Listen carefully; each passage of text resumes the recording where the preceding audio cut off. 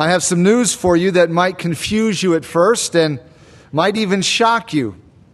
It is this. The book of 1 Peter that we have been studying for the past several months may not have actually been written by Peter. Now, before you think about gathering up stones to stone me, hear me out. The book of 1 Peter may not have been written by Peter, but it was authored by Peter.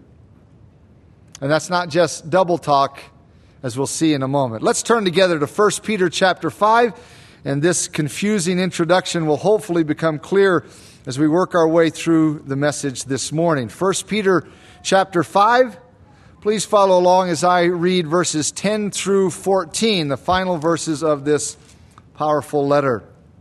1 Peter chapter 5, verse 10, "But may the God of all grace, who called us to his eternal glory by Christ Jesus, after you have suffered a while, perfect, establish, strengthen, and settle you. To him be the glory and the dominion forever and ever. Amen. By Silvanus, our faithful brother, as I consider him, I have written to you briefly, exhorting and testifying that this is the true grace of God in which you stand. She who is in Babylon, elect together with you, greets you, and so does Mark, my son. Greet one another with a kiss of love. Peace to you all who are in Christ Jesus. Amen." As you can see, these are the final words in this letter known as 1 Peter. Some would call these verses Peter's benediction. However, as I said a moment ago, it is very likely that Peter didn't actually write these words. Now, understand what I'm saying. They were his words under the inspiration of the Holy Spirit of God, but they were probably dictated to Silvanus. You see, it was common practice in the first century for people to dictate their letters, and it seems the apostles were no different. It seems that their practice was to dictate their letters to an amanuensis or a stenographer, whichever term you prefer, and then they would sign off at the end to validate the content of the letter. Let me show you a couple of examples of this. Back up with me before we look at this text. Back up with me to Romans chapter 16. After the four Gospels of Matthew, Mark, Luke, John, Acts, then Romans chapter 16. And here we see a very clear example of this from Paul's letter to the church at Rome. Romans chapter 16, verse 21. "Timothy, my fellow worker, and Lucius, Jason, and Sosipater, my countrymen, greet you. I, Tertius, who wrote this epistle, greet you in the Lord." Now, who's that? What is this? I thought Paul wrote the book of Romans. Well, Tertius was the guy who wrote down what Paul dictated to him. Paul was the author of the book of Romans, which was inspired by the Holy Spirit of God, but Tertius recorded what Paul wanted written. Look at the next letter, 1 Corinthians. Very next letter, last chapter, 1 Corinthians chapter 16.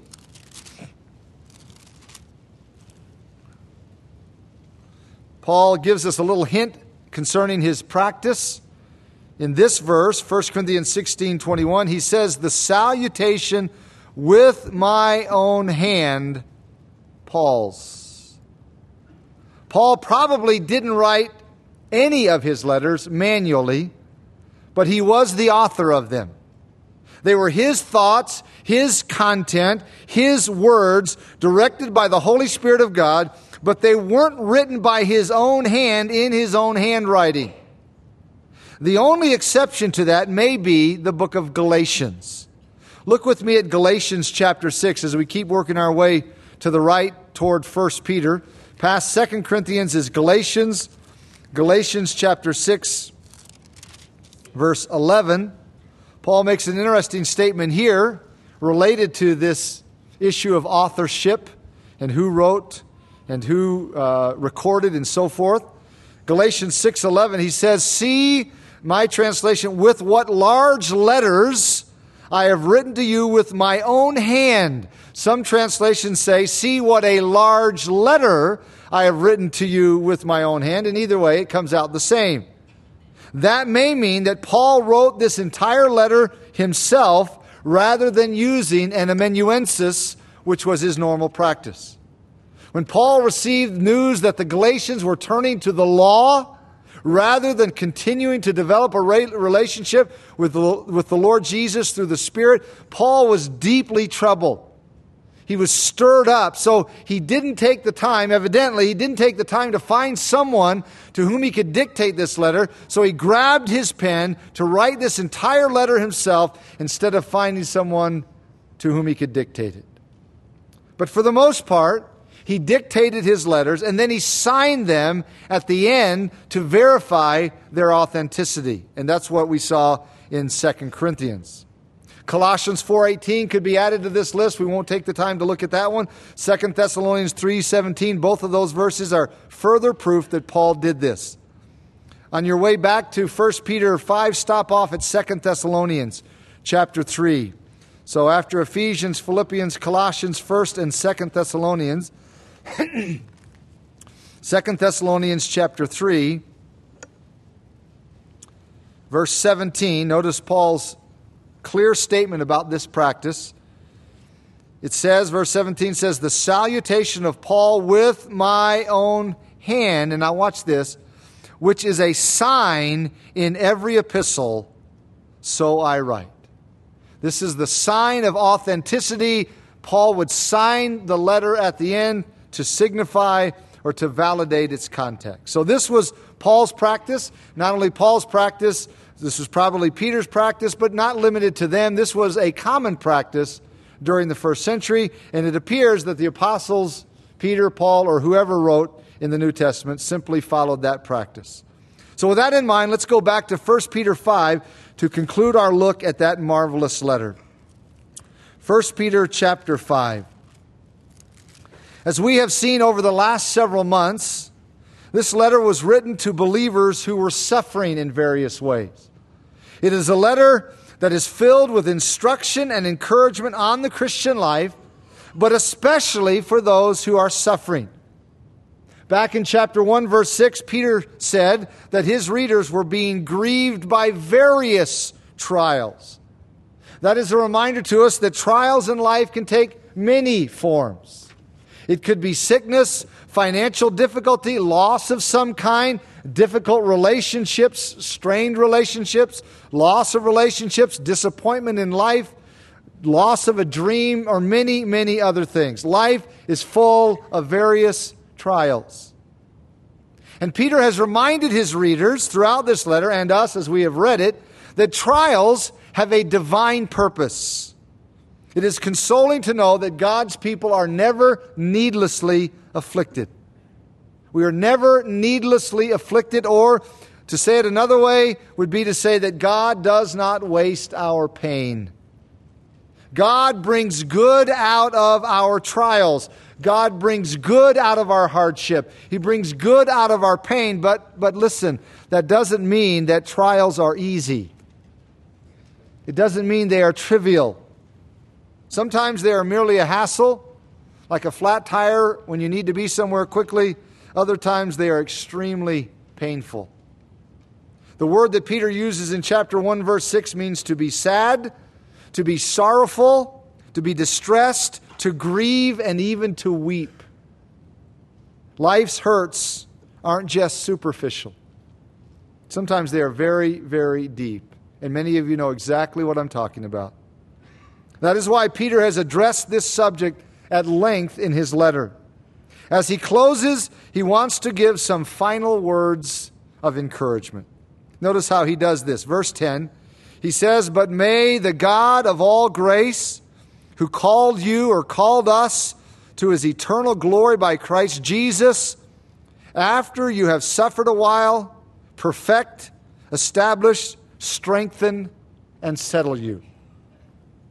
The first thing we need to understand about this verse is that the King James Version and the New King James Version express this idea as a prayer wish, but all of our other English translations state this as a fact.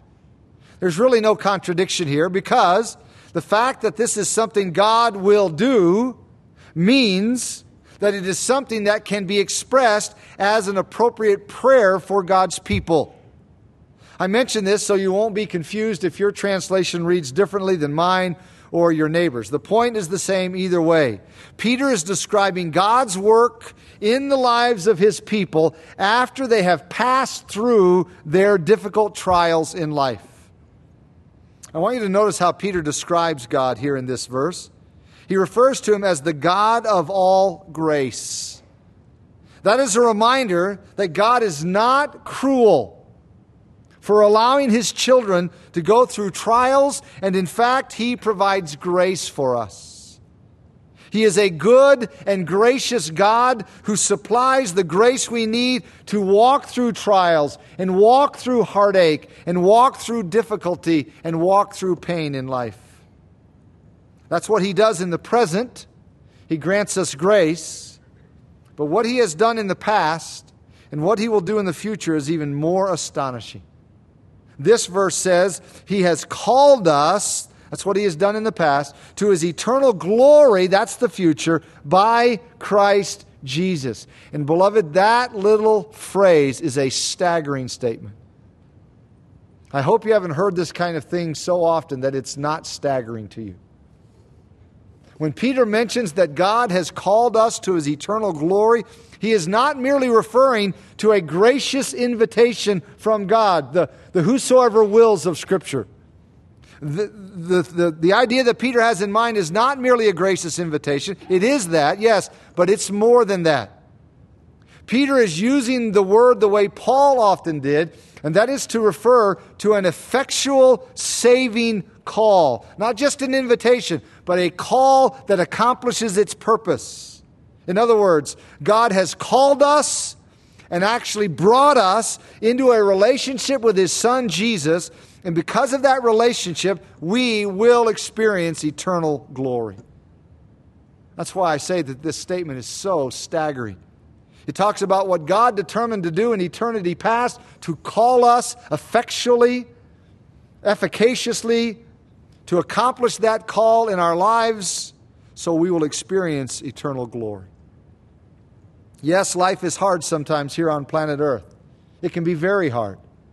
But it pales in comparison to what we will experience someday in glory.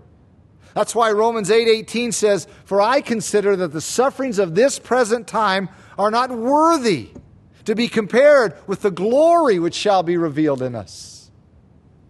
The glory that we will experience will be because of grace. Grace has brought us into a relationship with the Lord Jesus, and grace promises us a glorious future. In the meantime, grace sustains us, and grace strengthens us. Peter's statement here in verse 10 is a reminder to us that God uses our trials and our suffering and our pain and our adversity in a beneficial way in our lives. He opened his letter by saying that basically. He said it periodically throughout, but he says it here at the end because it is so important. So important that God's people be reminded that God uses our pain in beneficial ways. Here Peter says that after our suffering, God will perfect or restore us. The Greek word means to mend, to restore, to set right, or make complete. It is saying God matures us through suffering. The next three words here in verse 10 are basically synonyms because they all mean to strengthen, to establish, to confirm, to make strong, or make steadfast. Those are the kinds of things God accomplishes in us through trials. Now understand something. Our enemy wants to use our trials to defeat us. He wants to use our trials to beat us down. In fact, our trials sometimes come from our enemy. But when our adversary is attacking us to defeat us or debilitate us or even destroy us, our Father is working to perfect us and make us stronger.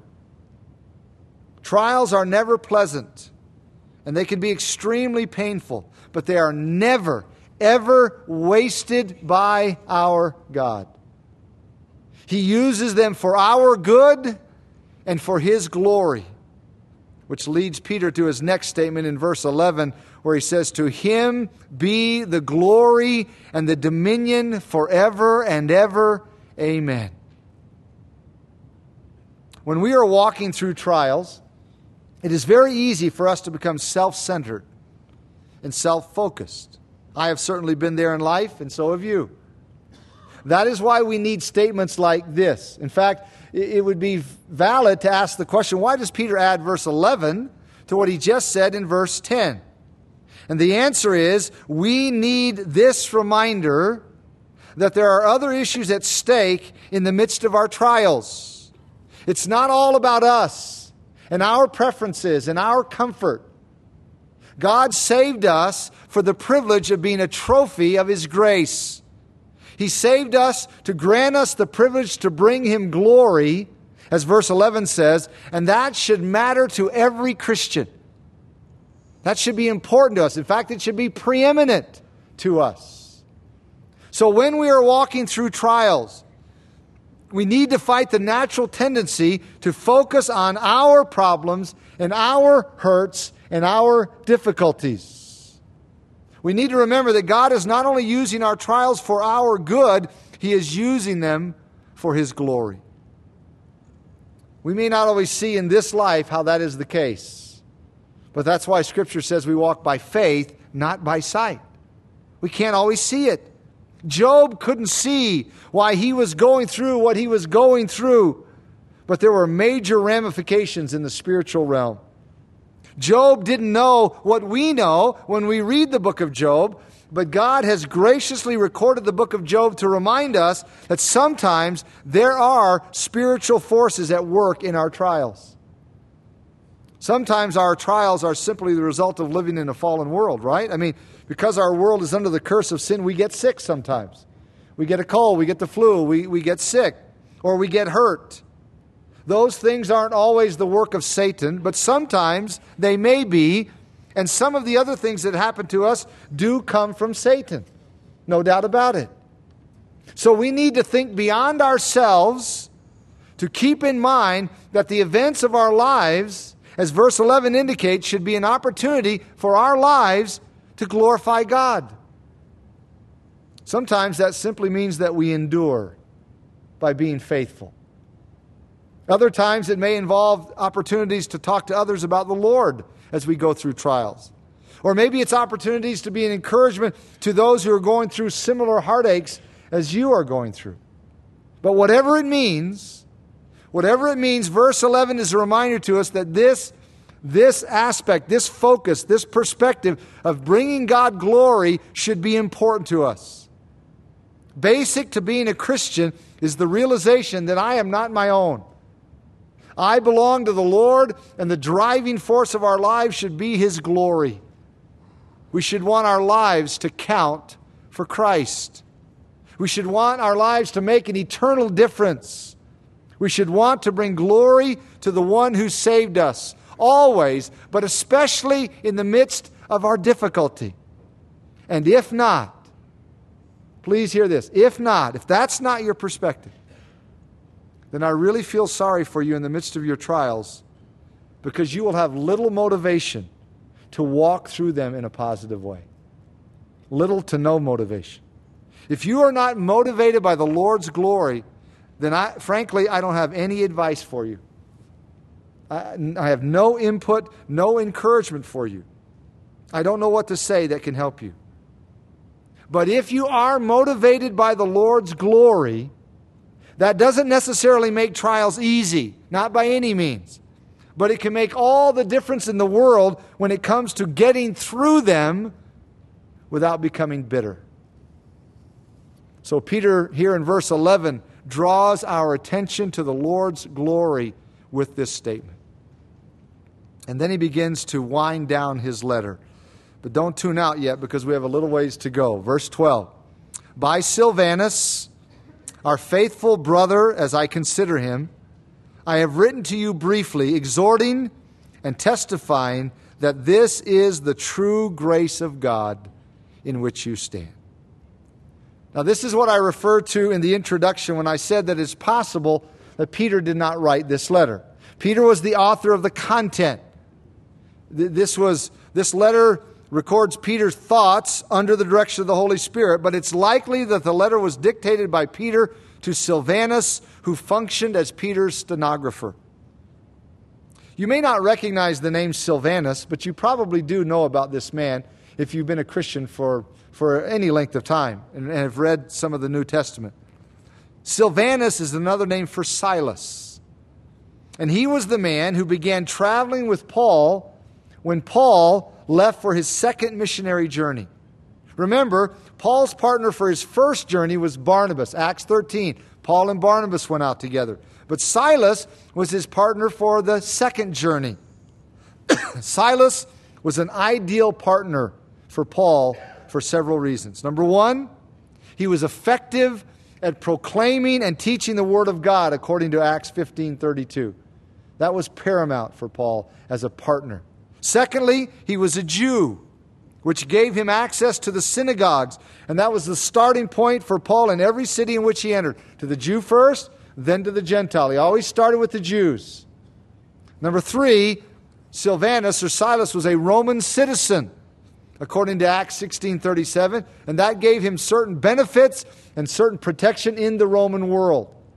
And fourthly, he was a highly respected leader in the Jerusalem church, according to Acts 15:22. So these attributes made Silas or Silvanus an ideal team member for Paul on his second missionary journey. They spent approximately 3 years on that journey, traveling and ministering together. Now, when you hear the term traveling, don't put it in 21st century context. It's not like, 3 years to travel. That would really be nice. Traveling wasn't nice in those days. So 3 years traveling and ministering were tough years. After that missionary journey, Silas continued serving the Lord faithfully in the years to come, which explains why he is mentioned in some of Paul's letters. For example, he was with Paul when Paul wrote 1 Thessalonians. He was with Paul when Paul wrote 2 Thessalonians. He and Paul were partners in the Lord's work. Then, somewhere along the line, he got connected with Peter, as this verse indicates. We don't know from the New Testament how he ended up being with Peter at this time, which was approximately 10 to 15 years after that missionary journey with Paul. So from the second missionary journey, fast forward 10 to 15 years, now Silas has gotten connected with Peter. We don't know how they ended up in the same place, but it's clear they were together when Peter wrote this letter. Not only is it likely that Peter dictated this letter to Silas, it's also a good possibility that Silas delivered the letter to the believers in the regions mentioned back in the opening verses of the letter. As Peter says here in verse 12, Silas was a faithful brother. He was faithful to the Lord, and he was a faithful partner of the Lord's servants, whether that was Paul or Peter. By the way, I think about these kind of things every now and then. Those of us who know Christ will get to meet Silas one day. Just an interesting thought for me to think about some of these people in Scripture. We'll get to meet Silas. He was a precious servant of the Lord. He facilitated this first letter of Peter that is described here in verse 12 as a letter about the true grace of God. That's an interesting phrase. Peter says, I have written to you briefly, exhorting and testifying that this is the true grace of God. So what that tells us is that throughout this letter, Peter has been expounding on the multifaceted grace of God. He explains the grace of God in salvation, the grace of God in submission, and the grace of God in suffering. That's the way this letter unfolds. Chapter 1, verse 1 through 2:12 is about the grace of God in salvation.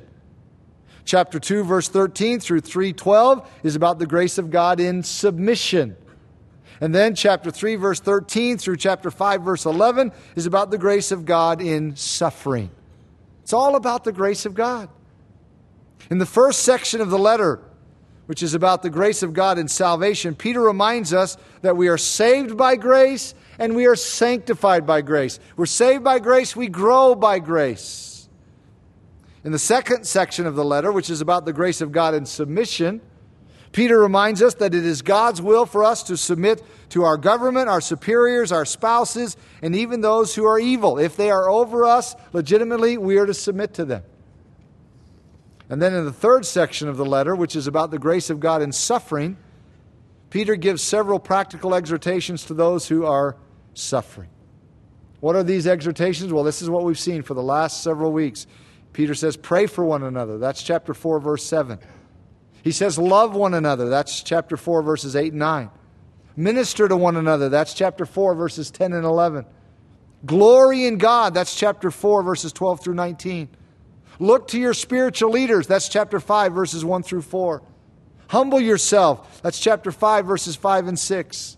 Cast your care on Him. That's chapter 5, verse 7. Resist the enemy. That's chapter 5, verses 8 and 9. Trust God. That's chapter 5, verses 10 and 11. Peter's desire for his readers and for us is that we would lay hold of the multifaceted grace of God and stand firm in it.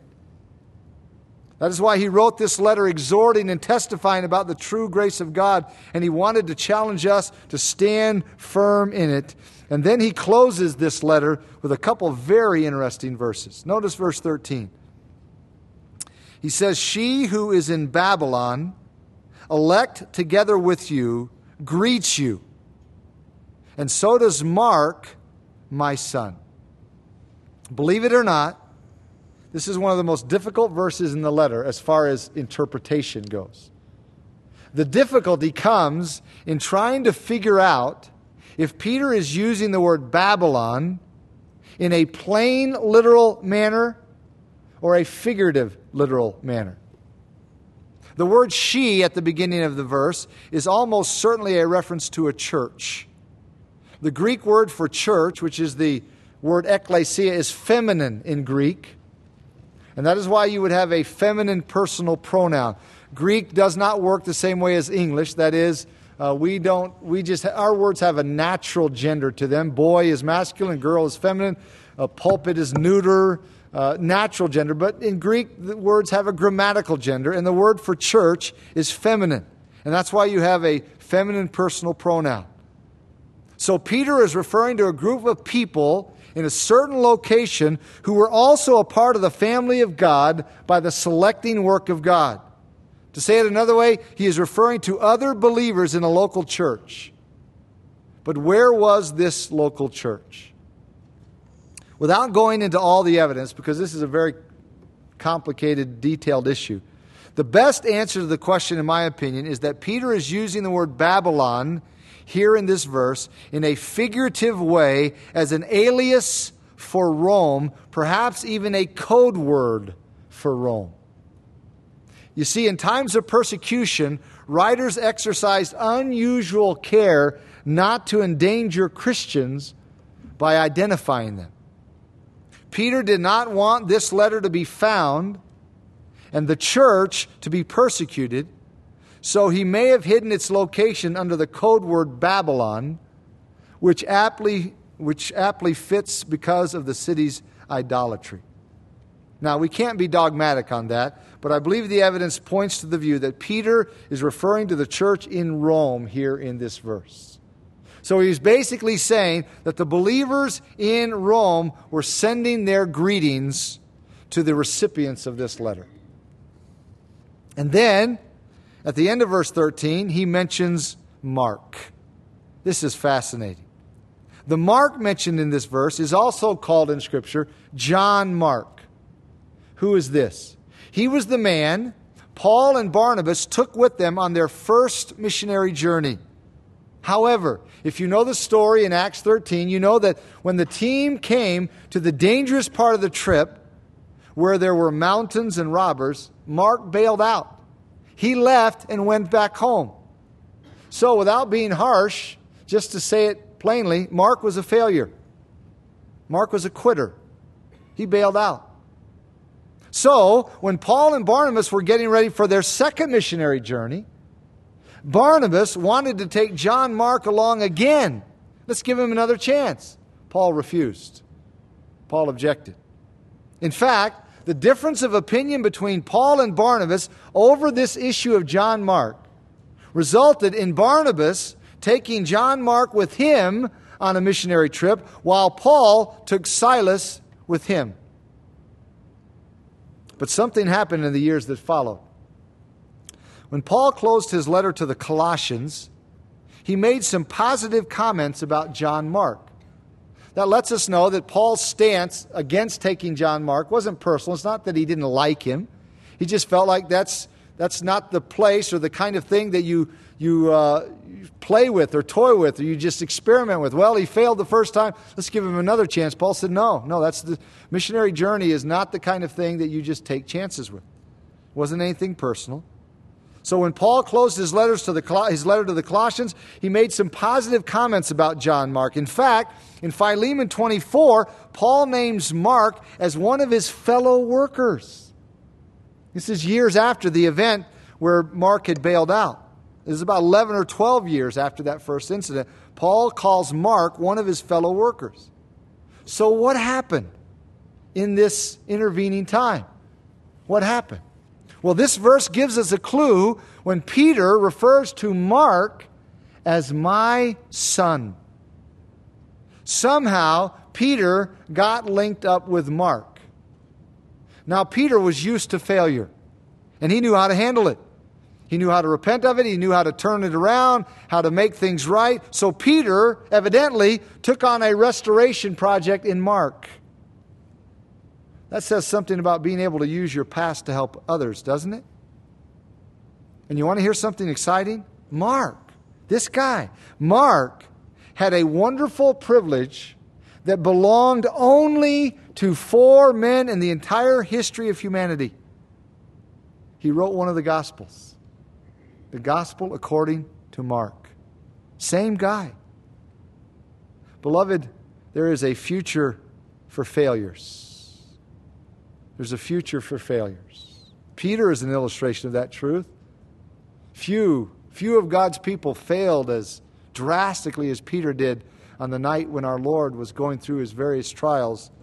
Peter is an illustration of the fact that there's a future for failures, and so is John Mark.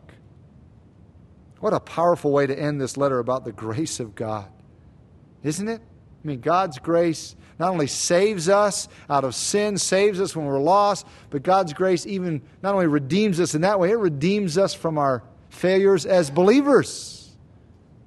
Redeems us, pulls us back up. And then verse 14 closes the letter. Verse 14, greet one another with a kiss of love. Peace to you all who are in Christ Jesus. Amen. Peter tells the believers to greet one another with a kiss of love. This is similar to Paul's statement at the end of some of his letters where he says to greet one another with a holy kiss. In the first century church, this was something men did with men and women did with women on each other's cheeks. So there were no romantic overtones associated with this, no sexual overtones associated with this. In fact, this is still a practice in many Christian settings around the world. A lot of Christian settings around the world. The first time I was overseas, this took a little getting used to for me.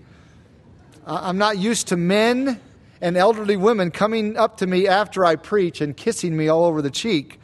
But that's not uncommon in various Christian settings around the world. It happens a lot. It was and still is simply a very meaningful way to show genuine Christian love and affection.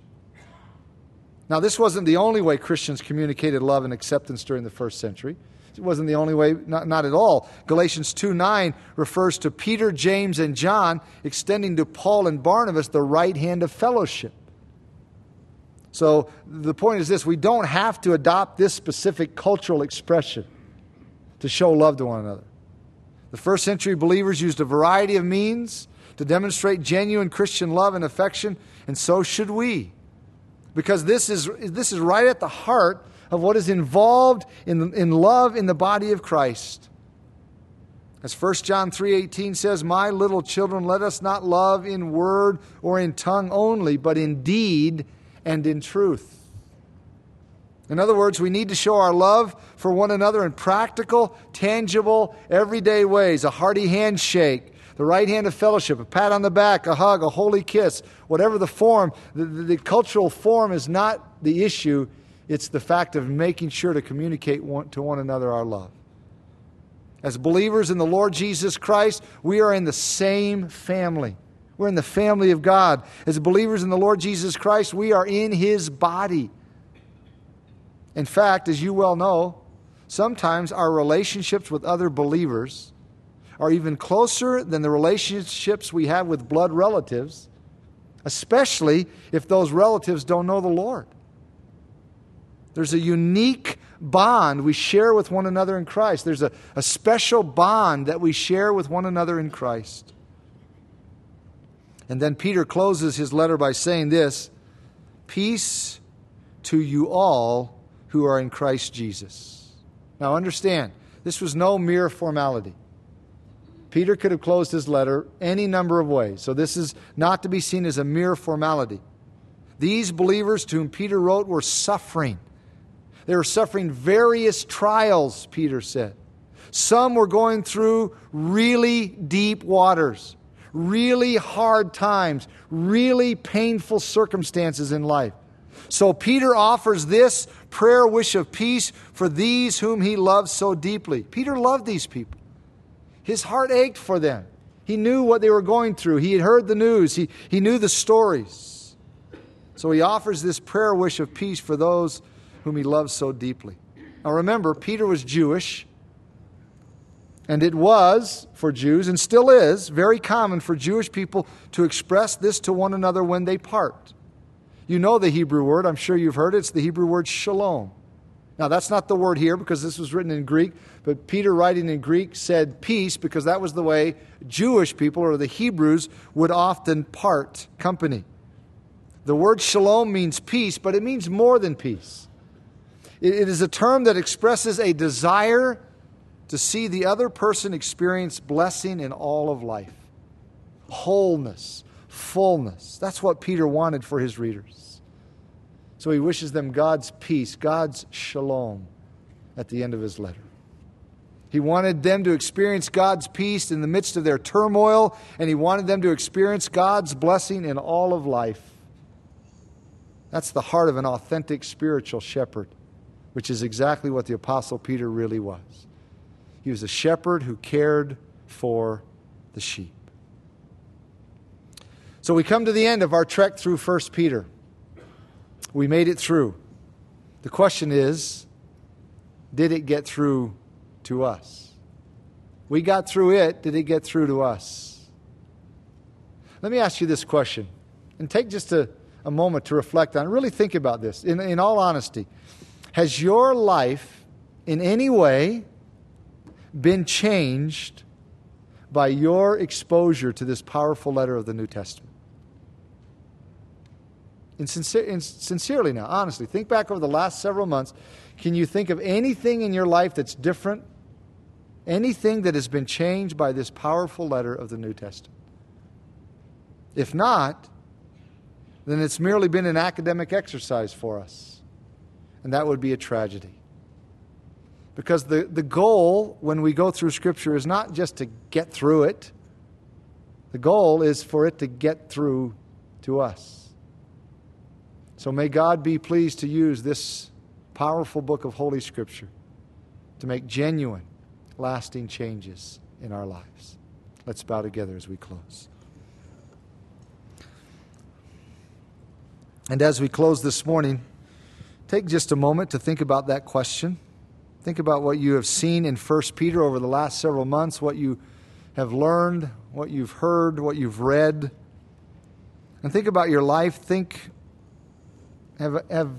Ask yourself the question, have I made any changes in my life? Has there been growth, progress, development because of my exposure to God's Word in this particular letter? Hopefully we can say yes, sincerely, honestly. Answer yes. The Lord has used this book in this way in my life, or He's used it in this manner, and He's done this in my heart, or caused me to make these changes, or He's made these changes in me through His truth. Let's not be content to close our Bibles and think, wow, we made it through 1 Peter, but instead say, Lord, May 1 Peter make it through me. Father, as we close our time together this morning, and not only our service, but close our look at this wonderful letter, we thank you for the consistent exposure to the true grace of God, as Peter calls it, that is set forth in this letter. May it encourage us, may it strengthen us, may it challenge us, may it equip us. And Father, for anyone who is here gathered with us who's never received your saving grace, may your Holy Spirit draw that person, that man or woman, young person, whoever it is, to come to believe in Jesus Christ wholeheartedly, genuinely, to surrender to Him, to come into a relationship with Him by which they can call you Father, and it be accurate. So may your Spirit stir here in among us and in us individually to accomplish your good purposes in our lives. We pray these things together in Jesus' name. Amen.